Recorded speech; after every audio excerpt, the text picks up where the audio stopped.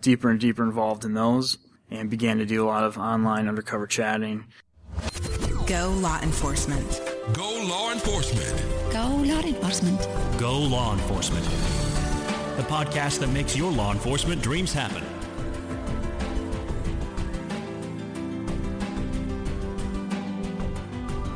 Welcome to the Go Law Enforcement podcast, brought to you by GoLawEnforcement.com. I'm your host, Joe Lebowski. If you're looking for a job in law enforcement, Go Law Enforcement has the largest listing of law enforcement job openings. To help you get that law enforcement job you want and deserve, we've put together a special guide for you. 7 inside tips to get a law enforcement job fast. You can get the guide for free just by going to jobtipsnow.com.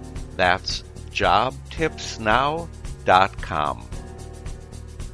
The Wisconsin Department of Justice, Division of Criminal Investigation, oversees the Internet Crimes Against Children Wisconsin Task Force. This year, they have the first statewide conference for Internet Crimes Against Children. I was invited to attend the conference, and I've got some great interviews with organizers, investigators, and some of the presenters from that conference. So, let's get started. We're going to start with the commander of the Wisconsin Internet Crimes Against Children statewide task force, Matt Joy. Would you like to introduce yourself? I'm Matt Joy. I work with the Wisconsin Department of Justice, Division of Criminal Investigation. I'm a director at the Wisconsin Department of Justice. I manage our state's Internet Crimes Against Children task force and also a human trafficking unit. Could you start us off with a description of what is Internet Crimes Against Children? So the ICAC, Internet Crimes Against Children Task Force, is really a nationwide effort. The ICAC program is overseen by the United States Department of Justice, and they issue grants to 61 states and or regions. So in Wisconsin, we have one task force. That's the Wisconsin ICAC Task Force.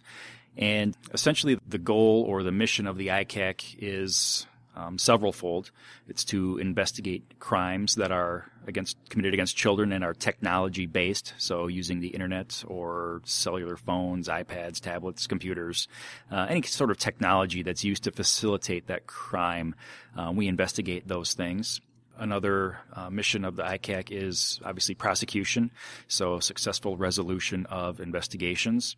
There's a victim side of it as well. Obviously, we're dealing with children who have been victimized, hurt, harmed, and so we have a component of our task force that works with children, gets them in touch with victim witness folks and social services to help them with their needs and their concerns and issues.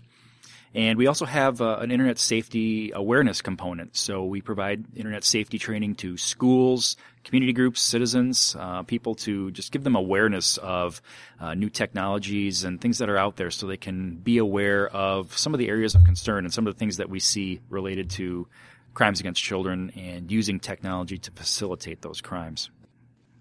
You have ICAC affiliates throughout the state. How does that work?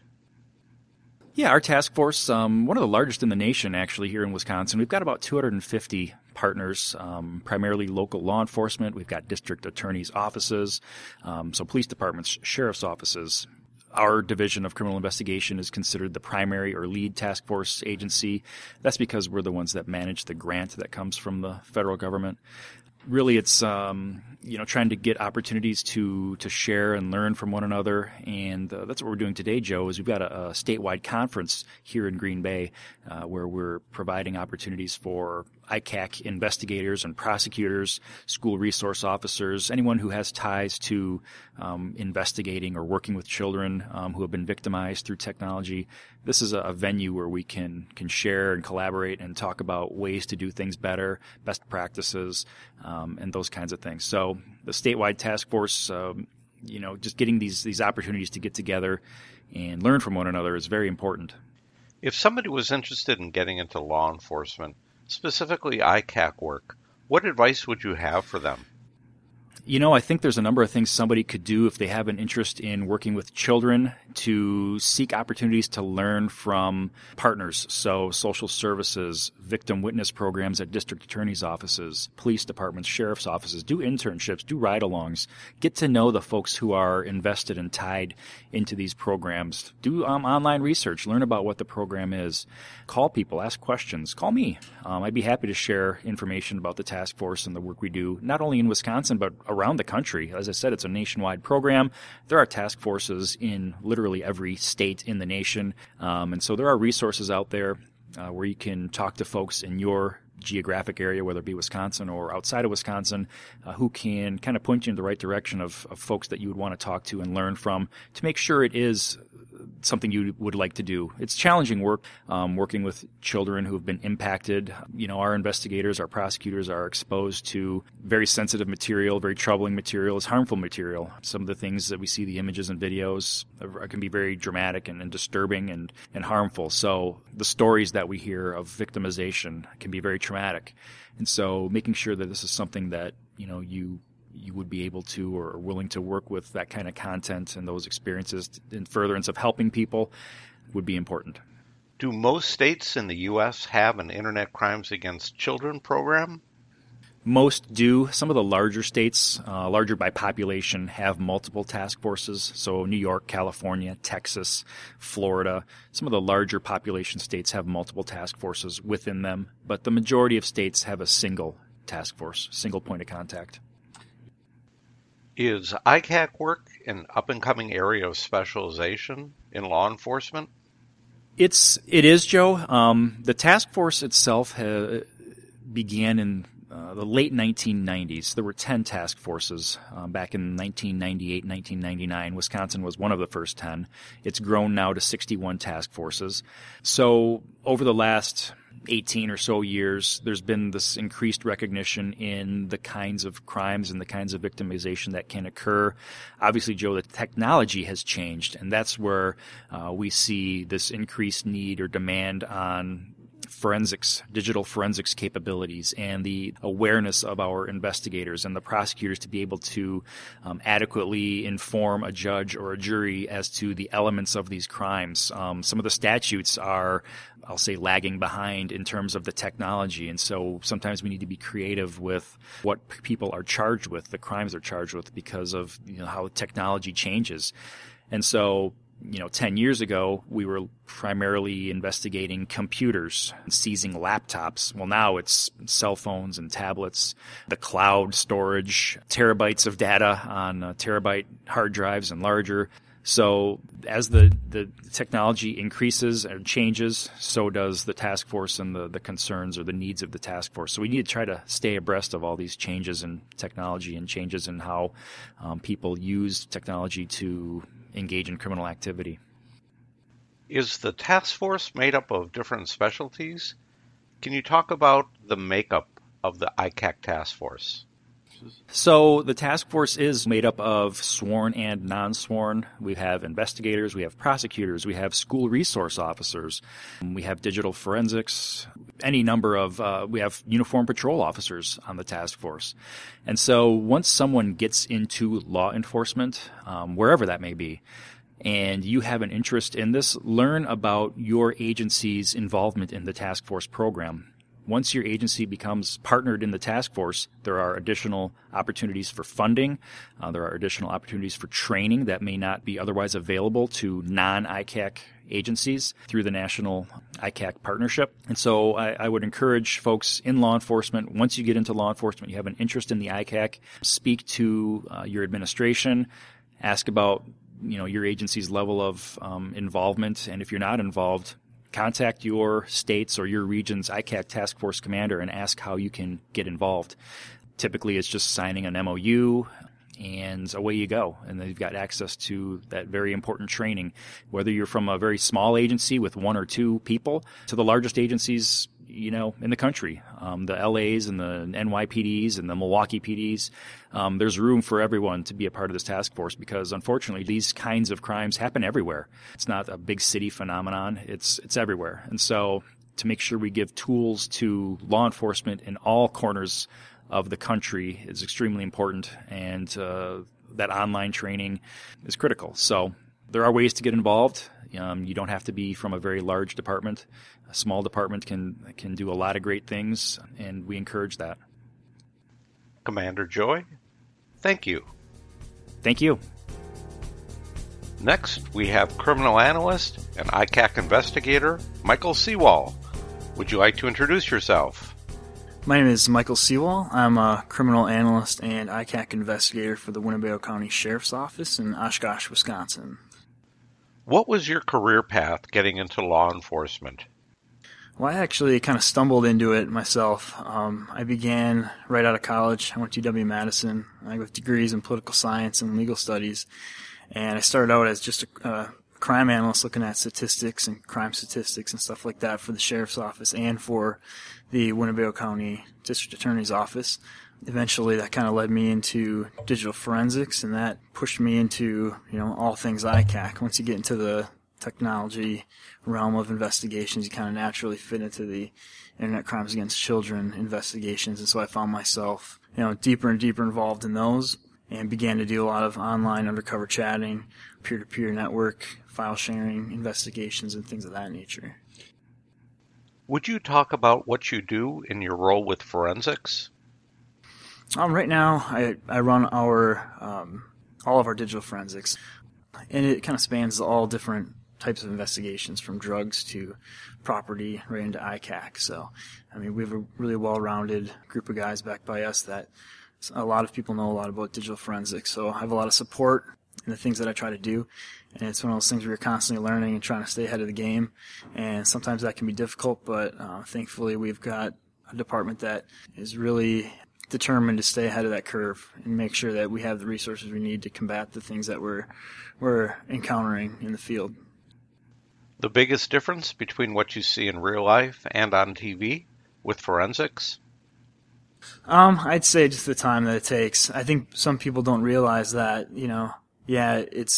it's awesome to take down someone, who has millions and millions of videos and images of child pornography, but there's someone behind that has to sit and, look through those images and look through those videos and take the time to really decipher what's in there and where they're coming from, and if we can identify victims and things like that. And, that takes its toll, and that's hours and hours a day for, sometimes a couple weeks at a time that you're doing those things. And I just think those aspects are kind of lost in all of it. The behind the scenes, like the real grunt work that goes into digital forensics isn't always seen, and we always get the end result in the paper or in convictions, but all that work that goes on beforehand is kind of where all the bread and butter is in this.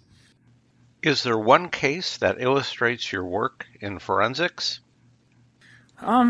Maybe not so much forensics, but there's cases there's one case in particular that kind of shows how, high technology crime is kind of somewhere where we need to stay on top of things. I do a lot of work on a Russian-based image site where people can, post various pictures of children, and they might not be child pornography necessarily, but just pictures and videos of things. And, we were able to utilize, Google and Facebook and Etsy and all these different platforms to identify an individual who's a hands-on offender out in Washington State. So there's just all these intricate and very complex investigations that go on, that you're jumping from one stone to the next, just trying to figure out, that final piece and find that offender out wherever they may be. Was there any special training or education that you had which helped you in the area of forensics? Well, I would say being involved with the ICAC task force in general has really helped. I came out of college, like I said, right into this field, so I wasn't a computer science guy. I grew up with computers and smartphones and stuff like that, so I had kind of a basic knowledge. But getting involved with the peer-to-peer work really opened my eyes to the complexities of getting into hard drives and looking at different codes and trying to just figure out, manipulate different software programs in order to find the evidence that we're looking for. So a lot of my training and experience is just hands-on work and trying to learn things on my own accord and figure things out as I went along. So, what advice would you have for somebody who is interested in getting into ICAC work or law enforcement in general? I would say stay up to date on technology for sure. I mean, that is where absolutely everything is kind of gearing towards, whether it be, evidence. Everything's on someone's phone. Your life is right there. You can tell a lot about a person by their internet history, by what apps they have, by, who they talk to and what they talk about. So, I mean, staying up to date on computers and technology and apps and things of that nature goes a long ways in ICAC, because the problem is, as we continue to find offenders and prosecute offenders throughout the country, they're always jumping to different areas and different apps and different sites. I mean, the dark net has become something that is going to be a tough beast to handle, and I think it's coming, and it's coming soon, where people are starting to figure out that's, it's a scary place. And so staying up to date with all these different locations is absolutely pivotal in our ICAC mission. What's one thing you wish you knew before you got into law enforcement? I guess I wish I knew, specifically with ICAC, kind of the emotional toll it takes on you. I don't think a lot of people have that awareness of what ICAC investigators go through on a daily basis, whether it's chatting online as an undercover or the peer-to-peer child pornography type work. It's something that, you have to have a good support system around you in order to handle, people that understand what you do, whether it be people you work with. We've got an awesome sheriff and the detective division I work in with my captain lieutenant. Everyone has a great understanding of what I do and support me 100%. Same with my family. My wife's fantastic. And just having that outlet and having someone to go to and talk to about things is something you need before I think you even jump into things, because the work doesn't end once you cross the threshold of that door, leaving the office, or putting your phone down once you're undercover chatting is done for the night. It's something you sometimes hold on to and think about. And so having that support system and having everybody understand, what you're doing and why you're doing it is a very important thing. Thanks for doing the interview. Absolutely. The Wisconsin Department of Justice launched a very popular podcast to help keep children safe online. I'm happy to have those hosts of the podcast, Dana Cecil and Carl Waterstreet. Would you introduce yourselves? I'm Carl Waterstreet with the Wisconsin Department of Justice Division of Criminal Investigation, assigned to the Wisconsin ICAC Task Force, working human trafficking, child sex trafficking, and ICAC investigations. What was your path going into law enforcement?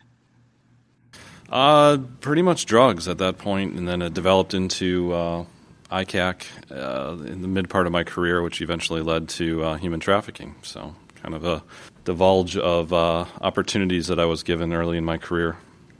I'm Dana Miller. I am a program and policy analyst with the Internet Crimes Against Children Task Force for the Wisconsin Department of Justice. What does the Wisconsin Department of Justice do regarding Internet crimes against children? We work very closely with the National Center for Missing and Exploited Children, and they are kind of a clearinghouse for all what are called cyber tips, and these are tips related to child exploitation online that are submitted to the center either by general citizens or by electronic service providers, so a lot of the websites and things that we generally use. And then anything that has to do with the state of Wisconsin comes through us, and we work with law enforcement throughout the state on investigating and educating on technology and internet crimes against children. What would be some examples of ICAC cases? Well, we do traveler investigations, so we do the online chat, peer-to-peer, which is computer-to-computer, and overall cyber tips, so those that come from the National Centers for Missing and Exploited Children. So those three categories are our main focus of investigation. My understanding is you all have a podcast related to ICAC investigations. What is that podcast? Yeah, we do. It's called Protect Kids Online, and we refer to it commonly as the PKO podcast. And it's something that we've put together that is geared towards parents, educators, caregivers of children in order to just educate them or make them maybe consider different perspectives or just learn what's out there as far as new tech, ways to talk to their kids about that tech and how it's being used, and how to be safer online. Since internet crimes against children is an issue across the United States, I presume that your podcast would be relevant to anybody throughout the U.S. I'd say worldwide. We even have listeners that are overseas. Mm-hmm. So anywhere that technology or the World Wide Web will take you is where our podcast will lead you. So these apps are all out there for the world to use. And so our advice and our perspective on things is worldwide rather than just the United States. What's the format of the PKO podcast? Each of our episodes are about 10 to 15 minutes long. We release them every other week on Tuesdays. And a lot of it is casual chat between Carl and I about the things we see, things we consider as risks and ways to maybe mitigate those risks. And then we do a lot of interviews as well. So we've done interviews with investigators that work these cases. We've done interviews with people in the technology industry across the United States to bring some new and different information to people that are listening and trying to learn more about tech. We've also done live demos, too, of some of the apps that take place. And the one that sticks out in my mind, the one we had the most fun with, was the one where Dana couldn't keep her plant alive. Random acts of kindness, yeah. So we have a lot of fun on it, and we try to make it lighthearted because it's such a serious topic. But it's definitely an educational-based conversational piece that parents can bring home and talk amongst themselves and their kids, and just different ideas and perspectives. Can you highlight a few of the episodes? I know one of the most popular ones to start with was on Teen Chat, and I think it's probably because it was an eye-opener as far as how quickly we start to see some of the grooming processing taking place when predators are reaching out to kids online. So that was a really popular one. Do you think it'd be beneficial for somebody who was going into law enforcement to listen to the PKO podcast so that they develop an understanding of some of the risks that are out there? Oh, 100%. I think not only an idea of what might be happening in tech, but also an idea of what they might be facing as far as the general public learning about tech themselves, maybe not having a knowledge about some of this tech and how they might respond to it when they aren't aware of some of the risks, and then how we are expected to then respond to them in turn as law enforcement dealing with whatever situation might arise. So I think it's good from a couple of different perspectives. We even have an episode that was either recently released or is going to be released where we discuss social media usage and how it affects teenagers and college applications and job interviews. So absolutely, if somebody's trying to get into law enforcement, pay attention. How can people find the PKO podcast?